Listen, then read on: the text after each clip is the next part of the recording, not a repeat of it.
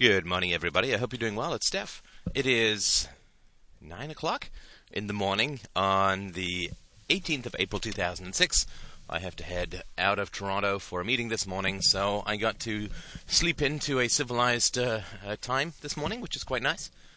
So I hope you're doing well. I wanted to, I'm having a sort of brain flash that might be something of use in terms of donations. I have received some more, and I certainly appreciate that. It certainly helps me to understand that nagging is the best form of advertising, really, and that's encouraging to me. So I appreciate that. Thank you so much to those who sent some money in. That's wonderful. I will be using it for AdWords in Google, and I will be using it for a tasty array of other possibilities for Free Domain Radio to get the word out. Thank you so much. And I've decided, I'm sort of thinking back to, I don't know if you ever watched this public television channel out of Buffalo. I think it was Channel 17, WNED, was the way it worked when I was a wee lad watching Fawlty Towers as a teenager with some friends. And they used to have these sort of pledge levels, and then with those pledge levels you would get gifts. And so I have decided to give gifts. Now, I know it's going to be disappointing. I'm not necessarily, as I mentioned on the board, going to be putting something together involving me wearing a tool belt draped over a panther with a seductive smile. I know it's shocking and I know it's disappointing, but do your best to manage it as best you can, because I've decided that would be, just entirely too erotic for words for you and might just blow your mind. So let's not do that for many reasons. Now, the other thing that I have decided to do, though, is to put out three gifts to people who donate. And this, I'm not going to do spend half an hour describing the gifts as they used to on that WNED program when I was a teenager, but I will say, I'm not going to sort of say what they are yet, but because I'm still sort of working out the levels that I want to give them away at, but you will be getting something pretty unique and something that will engross you for many, many, many hours, and something which is not available anywhere else. So I'm going to put out the teaser. This is the marketing genius that I am. I'm going to put out the teaser, and if you send me in some money, I can guarantee you that whoever has sent me money will get a gift. And the more money you send me, the more gifts or the better gifts you're going to get. And once I sort of figure out the levels, well, first of all, if people just start sending me money, then I don't have to worry about it. I'll just send you gifts. Send me money and I'll send you gifts. The other way of doing it, of course, will be to end up with sort of, at this level you get this, at this level you get this, and so on. And at higher levels you'll get more, and you'll also have a choice. So this kind of stuff will be excellent. And so I just want to sort of put that out there. I'm going to give better gifts to people who give donations before I end up working everything out in terms of distribution and so on. So if you get in under the fence, then you will get better gifts. You know, that's just sort of my teaser. It's my enticement. So I hope that you will come to freedomainradio.com and donate. And I think that I can give you something that's going to be quite remarkable and quite engrossing and quite positive in return. I'm sure those of you who know my history will have no particular problem working out what it is. But, yes, it's a videotape of me doing Macbeth at the age of 21. And there's a shirtless scene. I actually did play Macbeth when I was 21. And it was quite a physically challenging role because of the sword fighting and so on. So it really was quite remarkable. And one day, when we are out of topics, I will end up giving you some of the funny stories that occurred from my acting days. They were pretty wild, and I'm very glad that I did them, and I'm very glad that I'm no longer doing them. So I had a suggestion this morning, and I was going to start on parental issues this morning, but I had a suggestion which I think makes sense from somebody on the boards, which is to talk about the intrinsic theory of value versus the extrinsic theory of value. Wait, wake up, it's interesting, really, trust me, it just doesn't sound interesting, but it is. I'll do my best to make it interesting. And what this is all about is the question of value. Right? I mean, can value be determined ahead of time, or is value entirely subjective, like the price of something, the amount of shekels that you're willing to part with to get your grubby hands on something. And the reason that it's important is because if price can be determined objectively or ahead of time or in some without reference to consumer desires specifically, well, then centrally planned economies become that much more feasible. Now, I, for one, can't imagine, man, why there's any question about centrally planned economies anymore. I mean, it just is amazing. To me, it's like people saying, well, slavery had some points. I mean, if we try this approach to slavery or that approach to slavery, then, I just think it's going to work out for the better. And I think that's just great. Well, I just can't imagine why it's still a question. But I guess, I can sort of refer to my podcast yesterday about the people who are these sort of second-rate intellectuals who don't want to put themselves out on the market and so create all these state programs. That's sort of the answer. And they are, anyway, you heard the podcast yesterday, so I don't need to get my blood pressure up and boiling again on that topic. But the question about value, to me, is interesting. Now, there's lots of arguments on both sides of the fence. The Chicagoans and the Austrians tend to go on the idea of subjective value, which is that you can't predict in advance what people are going to be willing to pay for something and what they want and so on. And I don't know if they do that and therefore they're against state manipulation of the economy or centralized command and control of the economy, or if it's the other way around. Who knows? I don't really know much about the history of the Chicago School, so if anyone out there knows, please let me know. So, on the other hand, on the other side, you have the Keynesian and so on, all the people who are sort of behind big government manipulation of the currency and of the prices and wages and subsidizing and so on. And these people are all claiming to be able to outthink the market, to be able to outthink the subjective whims, desires, and preferences, largely subjective preferences of millions of people. It's really quite amazing. I can't imagine that if anybody has the ability to be a central planner for an economy, if they have that level of genius that they can utterly predict the movements, psychological and economic, of millions of people, why do they not just make a killing on the stock market and end up ruling the world? It's just amazing to me. It's just amazing to me.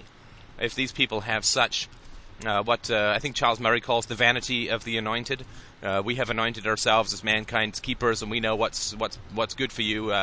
And it's not directly in contradiction to what's good for you. It's just we know what's good for you and what you should do, and we also can predict what it is that you want and put it there for you. Well, gosh, why would you want to be in the government? Why wouldn't you just invest in a company or start a company or just invest in a stock market in general? If you can predict what people want in the future, oh my Lord, you could be a multi-billionaire within a year or two. It would be, starting with like $12. But no, these fine altruists don't want the lure of billions of dollars. What they want to do is to sit in their altruistic way at the levers of society and cause everybody's life to follow a pattern that they themselves determine, but they don't do it out of any lust for power. They don't do it out of any greed for money. And although they could make tens or hundreds of billions of dollars by investing in the stock market because they can outthink the market, they have decided to eschew the riches of Croesus and have decided to sit at the lever and make our lives better by manipulating the very substance that we live on, and the money and the goods and the services and the labor and so on.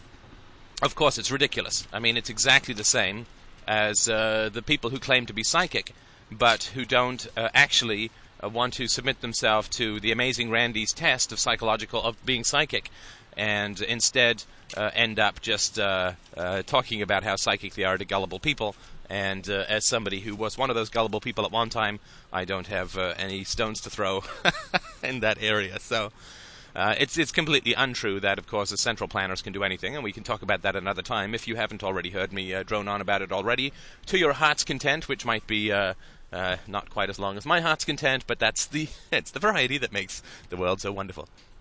Now, to me, again, this is just, I'm no trained economist, but this is to me, common sense. There's lots of stuff about economics that is very complex, but there's some stuff about economics that to me is just common sense. So I'm going to throw it out there, and if you are a trained economist, and you want to correct me, by all means, tell me where I've gone wrong.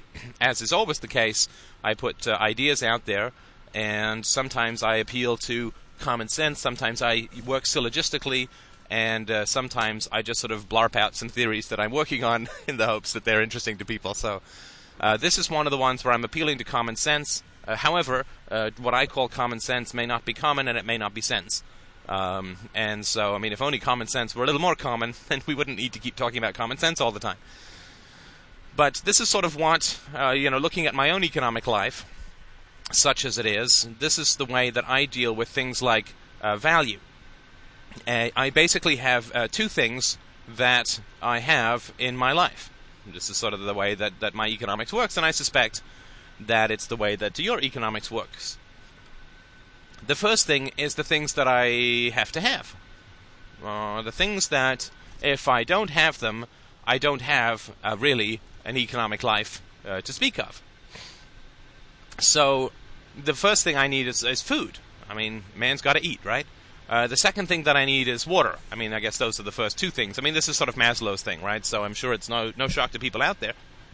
But what I would say is that the things that I have to have are basically demanded by my biological nature and so on. And that's fine, that's dandy, I got no problem with that. Me like to eat, me like to drink. Although, not alcohol really, I don't really drink much alcohol at all, but I love a good orange juice and club soda mix. Oh, it's a juicy citrus bite. But, so those things, they have some value that is not purely subjective, because if you have a man in a desert and who's dying of thirst, and you have a nice bottle of Evian, spelt backward naive, interestingly enough, then you hand it over to him, he's not really going to have, I mean, assuming that he wants to live, he's not going to be able to value that good subjectively, because the man's dying of thirst. So, if a man is hooked up to electrodes that are zapping him in nasty places, and you walk up to him and say, I can stop that for you for $50, I don't think he's going to haggle. Even if he doesn't have $50, he'll find some way to get you $50 if you'll stop it. Because he is experiencing extraordinary physical discomfort in the absence of your service. Just as the man in the desert who's dying of thirst is experiencing extraordinary physical discomfort in the absence of your glass of water. So when you're in physical agony, it seems to me, there is an objective value to goods and services that relieve that extreme physical pain or discomfort. Extreme and discomfort, I gotta tell you, don't really make that much sense together, as I'm sure you're aware, so I'll just talk about real pain. Badly pain. Pain with badness mixed in. So, those needs, which are the have-to-haves, are pretty important, and they involve food, and certainly in Canada, for much of the year, it involves shelter. And there's a bunch of things that you sort of have to have, clothing and so on. And those are sort of the first category. Now, the second category, I guess you could say there are three categories. Now, the second category is those goods or services which you need in order to be able to earn your living. So, if you're a courier, and if you're a courier, like the guys who bike around delivering messages, if you're a courier, and you end up biking around downtown delivering messages, and that's how you earn your daily bread, then you kind of need a bicycle, right? I mean, that sort of makes sense to me, that you would, in fact, like to have a bicycle in order to be able to deliver your messages, because on foot you're going to be kind of gross and sweaty, and you're not going to be very fast, and you're not going to have the excitement of dodging people opening their doors right in front of you, which is what I remember when I used to bike around, not as a courier, but just as a grad student all over Toronto. So, you are going to need certain goods in order to be able to be a courier. You're also going to need certain services, right? You're going to need to have a relationship with a company that collects packages and gives them to you in order to deliver them and so on. So, those things are not, you can live without them, but then you have to find some other methodology for getting your daily bread. So, that approach, to me, is sort of a need to have, right? Like, I have a job that is quite a ways away from where I live. And isn't that wonderful? Because that just means longer podcasts. Oh, it's just too lovely for words. And so in order to be able to earn money in my particular situation, then, I mean, at this job, then I need to have a car. And if I have a car, then by golly, I get all of the wonder and beauty of being able to drive to work, do a podcast, make some money, come home, do a podcast, and so on. And there are other things that I need, like I need some fairly formal business wear. I need a passport so that I can travel to the States on business. There's things that I need. Some of those are artificial, some of those are real. And I am willing to spend money to buy a car and to pay the private road fees and upkeep and maintenance and gas and oil changes and everything. I will pay all of that in order to be able to get the money to pay that and a whole bunch of other things. And so there are things that you need in order to be able to earn your daily bread, right? So the simple, a farmer needs a hoe. And I'm not going to make any of the obvious jokes there. And so there are things that you need in order to be able to earn your daily bread, without which you can still survive, but it really is just sort of bare survival. Like if I'm out in the woods trying to find berries to eat, that's the barest of bare survivals. So there's not going to be a whole lot in that is going to allow me to flourish, so I really do need some additional goods and services in order to be able to make some serious coin. And then there's other things. There's the things that you just kind of would like to have, right? So, obviously we can survive without going to see movies, and we can survive without listening to music, and we can survive without MP3 players, and it would be nice if you could survive without these podcasts, but I've actually mixed a fine crack dust into all of these, which is slowly sifting in through your ear canal, causing extreme addiction. But it'll be pleasurable, trust me.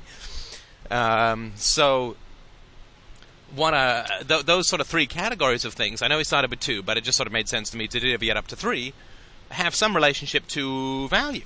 So you really, because we have a body which has requirements, like warmth and food and drink and so on, we can't really claim that the goods and services which satisfy those requirements have entirely a subjective value.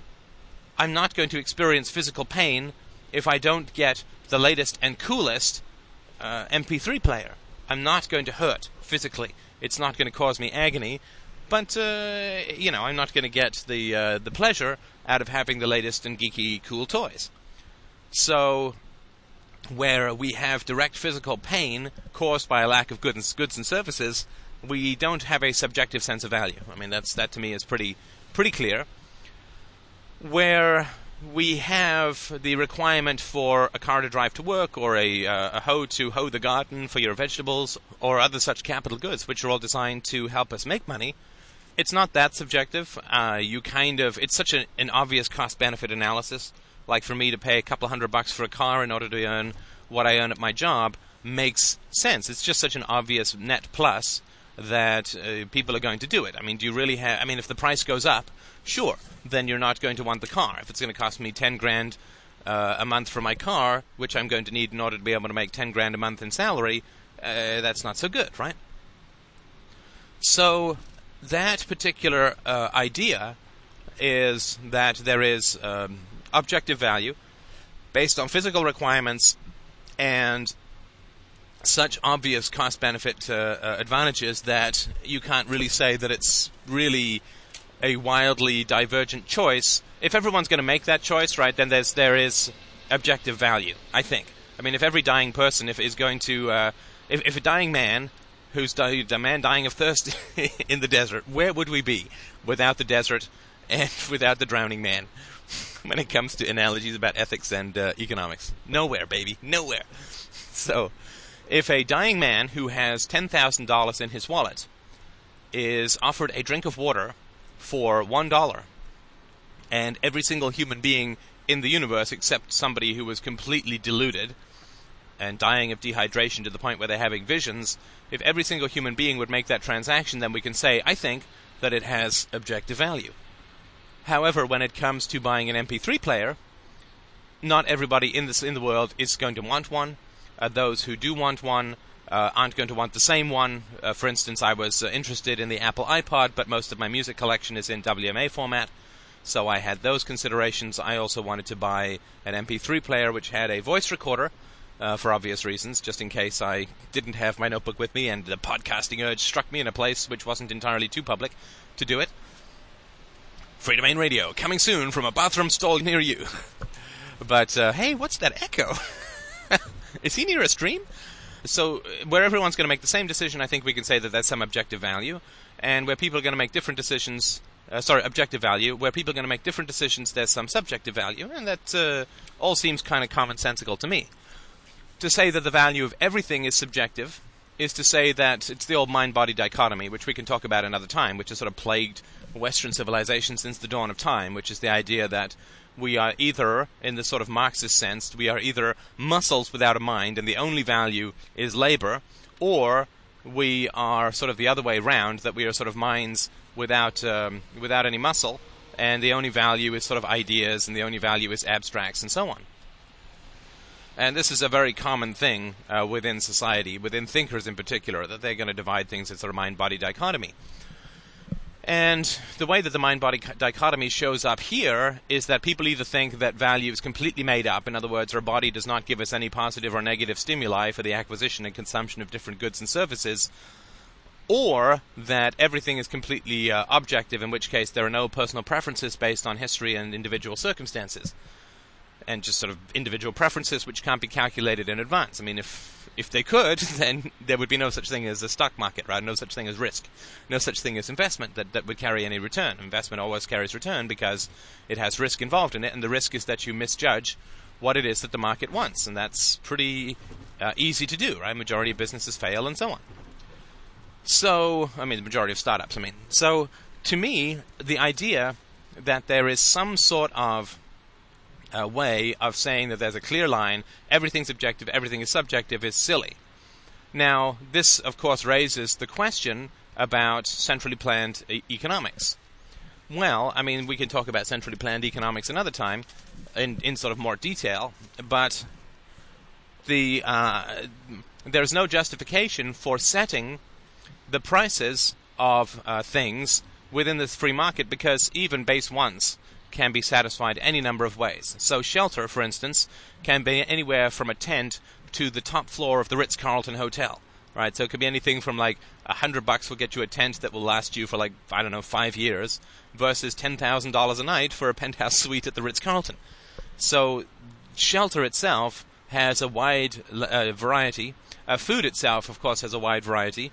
When I took Christina out to one of the, well, if not the most expensive restaurant in Toronto to propose to her, the meal, which was pretty simple, was like jaw-droppingly expensive, but very good. And then the other option, though, is sometimes after we go to the gym, we will stop off at a falafel place and pick up a falafel, which is like 2 for $9. So there's lots of variety around food. Water, same kind of thing. You can go with, I don't know, San Pellegrino at like $8 a bottle, or you can drink out of a tap in a Starbucks. So there's lots of options when it comes to water, lots of options about how people want to satisfy those base physical preferences. So that's something that it's important to understand, that even within those base preferences, so many different ways of solving those issues that, you know, even when it comes to things like should you build rental units or should you build condominium units to purchase? Well, there's no way to tell. I mean, I was making a lot of money, decided to rent because I wanted to keep my money to spend it on writing novels. So that is the way that I approach that, and other people would approach it very differently. If you have kids, you're probably going to approach it, assuming your kids are a little bit older and you don't need all the money to keep them in diapers and drool buckets, then you're probably going to end up with a condo. You want to end up owning something for a variety of reasons. And so those kinds of issues, to me, are very highly varied. And because they're so highly varied, it seems hard for me to say that there's any time in which central planning can predict it. Just because you can predict that somebody is going to want shelter, you can't predict with any degree of rationality or predictability exactly what kind of shelter, in what location, or what amenities, what circumstances, what financial arrangements do they want to sublease, do they want to rent monthly, do they want to rent with a lease, do they want to buy, there's lots of different options, do they want to have roommates, there's simply no way to be able to predict how people are going to want to satisfy those needs. So I would sort of say that there's sort of 3 categories when it comes to value. The first is that there are needs which we know people are going to have, but we don't know exactly how they're going to be satisfied. And those are they have more objective value. You're going to buy something, but we don't know what you're going to buy, like shelter or food or whatever.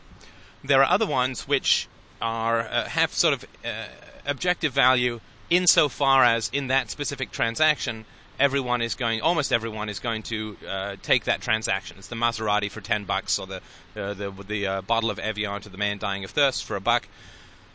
Everyone's going to make that transaction, so there's some objective value, but those circumstances never occur. They never occur. I mean, they're theoretical for sure, but I'll tell you, if a man's got $10,000 in his wallet, and I'm out in the desert with my Evian stand, I'm not going to sell it to him for $1. I'm just not. You can call me mean, you can call me cruel, but the man can afford it. And what does $10,000 matter compared to your life? I mean, we make those decisions all the time. If I'm dying and it needs $10,000 for the surgeon to cure me, I'll pay it. I mean, of course, what the heck is money going to do me when I'm dead? It's going to do me no good at all. So, those situations don't occur, with the one exception, or the minor exception, of course, that things like buying a car to get to a job which is going to pay you many multiples of the price of the car is likely. But even then, people are going to have many other options. Like, I could choose to work at home and not to have to drive a car. And there's lots of... I just happen to have taken this job for a variety of reasons. And so, even still, there's no way to predict exactly what configuration people are going to want. Because as soon as a cost-benefit becomes too great, in other words, everyone will choose it, then everyone will choose it, just thus driving the price up. So if everyone could invest in a $200 bicycle and make $1 million a year as a bike courier, then everybody would. And then that would drive down, of course, the profits of the bike courier, so it would come to equilibrium. And since the market sort of fine-tunes itself in a matter of nanoseconds, I mean, I think that, if I remember reading somewhere, a stock price upon news coming out into the public is adjusted within 17 seconds. Because everyone's got these automated buy and sell programs, or they're watching the stock price like a hawk and screaming into the phone with their forehead, temple veins bulging out like a Klingon. And so those people will automatically cause the market to adjust. So you really never end up with these enormously wide disparities of incomes and sort of investments in incomes and so on. I mean, if everyone could invest in my car and have the wage of my job, then they would probably do it. I mean, unless they were making a heck of a lot more, which is certainly possible, of course. So I think that something like value is a complicated thing, and it has a lot to do with a wide variety of things. I mean, I had never... and it has to do with changing circumstances that can't be predicted. So, for instance, how did somebody know that I was really interested in noise-canceling headphones? Well, there was really no way to predict it. I'm some guy going to work at a computer company, and nobody knows that I had any kind of interest in doing podcasts. Nobody would know that I started podcasting. And so no central planner would be at all conceivably aware that I actually needed a set of noise-canceling microphones and headsets. And so you could say that podcasting in general would raise a demand for microphones, as would things like Skype and so on. So maybe the people who make the microphones. But noise canceling, I mean, not a lot of people are Skyping from their car or doing podcasts from their car. And so, although I did hear once a very boring, or actually about 20 minutes of a very boring podcast from a guy in Japan on his bicycle, which I thought was kind of cool. But who's going to know that I need it? Well, certainly no central planner is going to.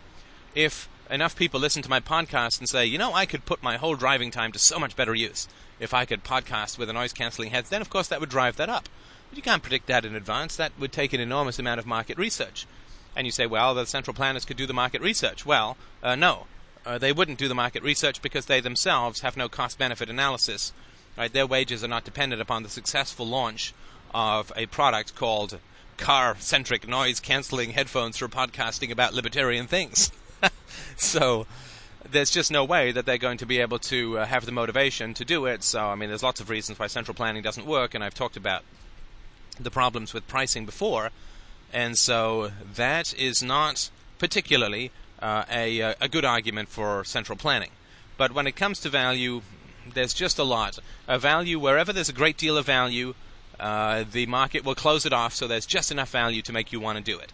And that is something that is important, right? So if this particular car was $1,000 a week, I wouldn't do it. I would buy a cheaper car and so on. So there is always, and if the cars became too cheap that everyone started to buy them, then the requirements would go up, and so everybody who was in that supply chain would start raising their prices to A, to make money, and B, it would restore equilibrium to the supply and demand situation. So that's sort of the whole idea for me behind value.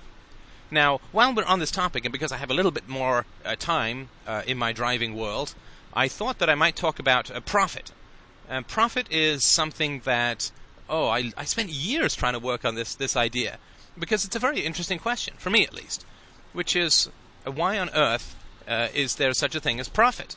Now, and it is a rather vexing question for a lot of people, and we've talked about Marx's answer to it, that it basically is ripping off the manual laborer for the difference between what you're buying and what you're selling. And after wrestling with the question for many years, and of course I could have looked it up, but I always find it more fun to chew through these things myself. It's sort of a better exercise.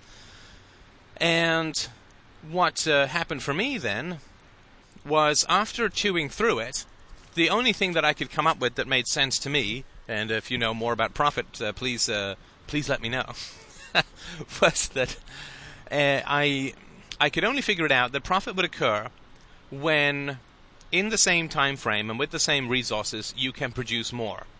That's sort of all I could come up with, and that's may not sound like a lot after years of thought, but this is sort of the way that I ended up spitting the problem out, and I'll sort of throw it out there for anybody who wants to have a go at it, because I'm sure it's not the end result yet. But if you look at something like Henry Ford, right? Henry Ford, this bizarre and vaguely totalitarian boss who enjoyed spying on his employees but was a capitalist genius, he took what used to be a whole bunch of guys swarming around one car and getting in each other's way and so on. He took that model of car production and turned it into the assembly line, right? Which is one of the strokes of genius that looks completely obvious in hindsight, but took a Henry Ford to figure it out and put it into practice. So beforehand, everybody sort of swarmed around one car and got in each other's way, and it took forever to make a car, and it was very expensive. And then he decided to put the car on a conveyor belt and have each person do like one thing, which was enormously efficient. Now, the Marxists had a huge amount of problem with this, because basically they said you're turning someone from a craftsman into a robot. Basically, this is the alienation of labor. This is sort of the basic idea. That if beforehand, let's sort of take an extreme example, that beforehand you were a cabinet maker, and to be a cabinet maker you had to learn all these sorts of things, everything from like finding the right wood to lacquering to fine shaving of wood and all this kind of stuff. And you had to learn how to make a lock, and you had to learn how to install it, all that kind of stuff. I mean, you were a craftsman, you learned a whole bunch of stuff. And then, when the evil capitalists came along and they turned these individual craftsman cabinet makers into these assembly line robotic alienated people, then you would get to like bolt one leg on to a cabinet, and that was your economic contribution. And they certainly recognized that it was efficient. They certainly recognized that it was more productive. And Marx himself even did talk about the economic productivity of capitalism. They just felt that it was demeaning to the skill set of the carpenter to turn from a guy who could build the whole cabinet to a guy who bolted on one leg of the cabinet over and over and over again. That there was an alienation in that, and there was a problem with that, and that was bad, and so on. Now, I myself find that entirely disrespectful to the poor, or to the people who work in the factories. I mean, they can still be a cabinet maker if they want. There's absolutely nothing stopping them from going to be a cabinet maker. However, I would submit that being a cabinet maker, however much you might enjoy it, is not a very economic, like to do the whole thing yourself, is not economically very productive. Because, to take a sort of silly example, I mean, it's actually not that silly because it's sort of what happens, but to bolt one leg onto the cabinet takes you about 5 minutes to learn. And you are immediately productive and you're cranking out 100 cabinets an hour, or you're participating in cranking out 100 cabinets an hour.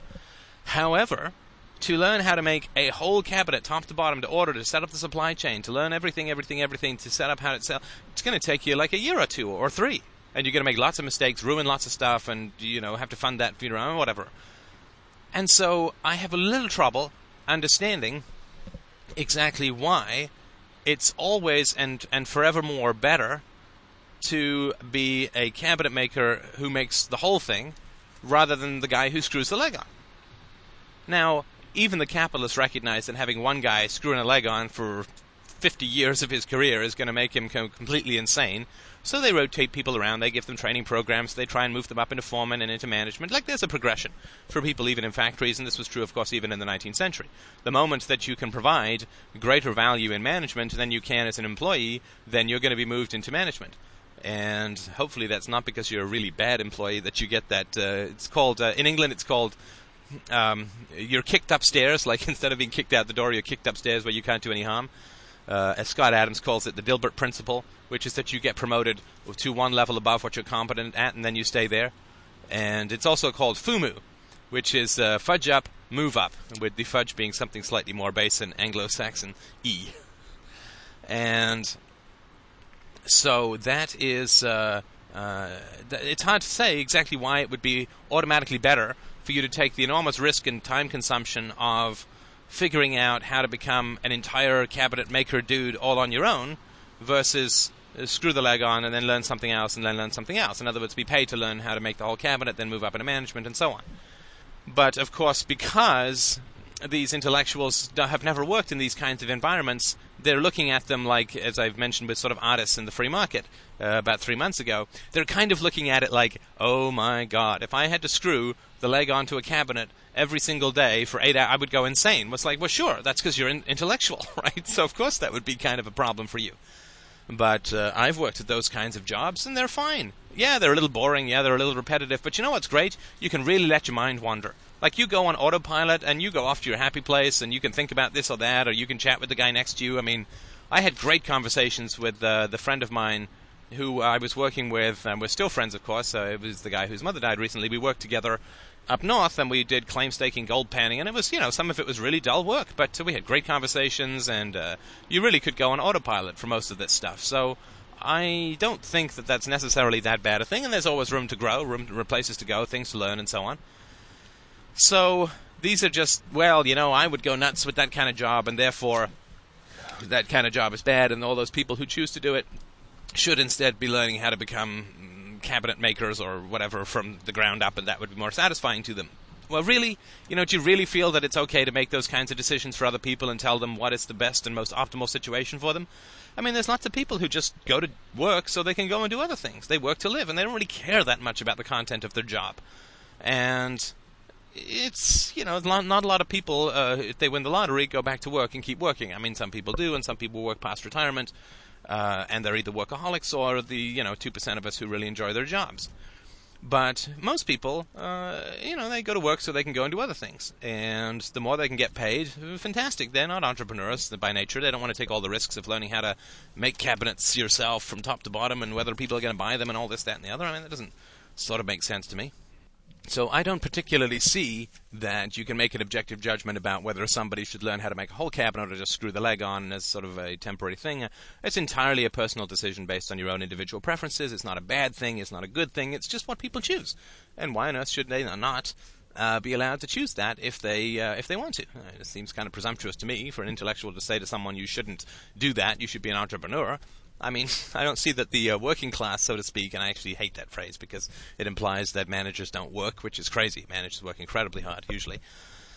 But I don't see a whole lot of people who have those kinds of jobs telling intellectuals what they can and can't do. That, oh, no, you shouldn't be a professor. You should be somebody who works at a think tank. Or rather, you shouldn't be a professor. You should be somebody who works on the line in a factory. I don't see that presumption coming from those who actually do those kinds of jobs, but you see it all the time, this absolutely horrible and insulting presumption from intellectuals saying to people, well, the work you do is alienating and degrading. And it's like, really? Have you seen construction workers? They seem to enjoy their jobs. The guys who came to work on my house who I chatted with don't seem to be living in a Marxist hell of alienation. And so it just seems to me kind of silly to say you should live an entirely different life and what you're doing is wrong and so on. And assuming that there's no violence or theft or anything sort of involved in that kind of stuff. So what Henry Ford did was he took the same 200 guys who were swarming around one car producing 5 cars a week, and he put them on an assembly line and was able to produce 20 or 30 cars a week. Now, there was some small investment in setting up, I'm sure it wasn't small, but some investment in setting up the the conveyor belts, like the line, and some training and so on. But once that was paid off, which is pretty quick, then you end up with the same amount of labor and the same amount of time, end up producing 2 to 3 times more, and that's of course why he was able to raise the wages to $5 a day, which was unthinkable in those days. It was more money than you can imagine. This is how the middle class gets created. And so that particular approach is what profit is. It's when you can produce more for the same amount of time and energy, and finding that optimal investment and what is going to produce more, and whether what is produced that is more is what people actually want, is all very, very complicated, requires the incentives of the free market. But I think that discussion around profit is very interesting, so feel free to join in the conversation about that, because I think without an understanding of profit and motive, it's very hard to understand exactly why the free market is necessary. I mean, of course, it's moral, but why it's necessary if you want optimal production of goods and the increase of wealth within society. Thank you so much for listening, as always, and I will talk to you on the way back.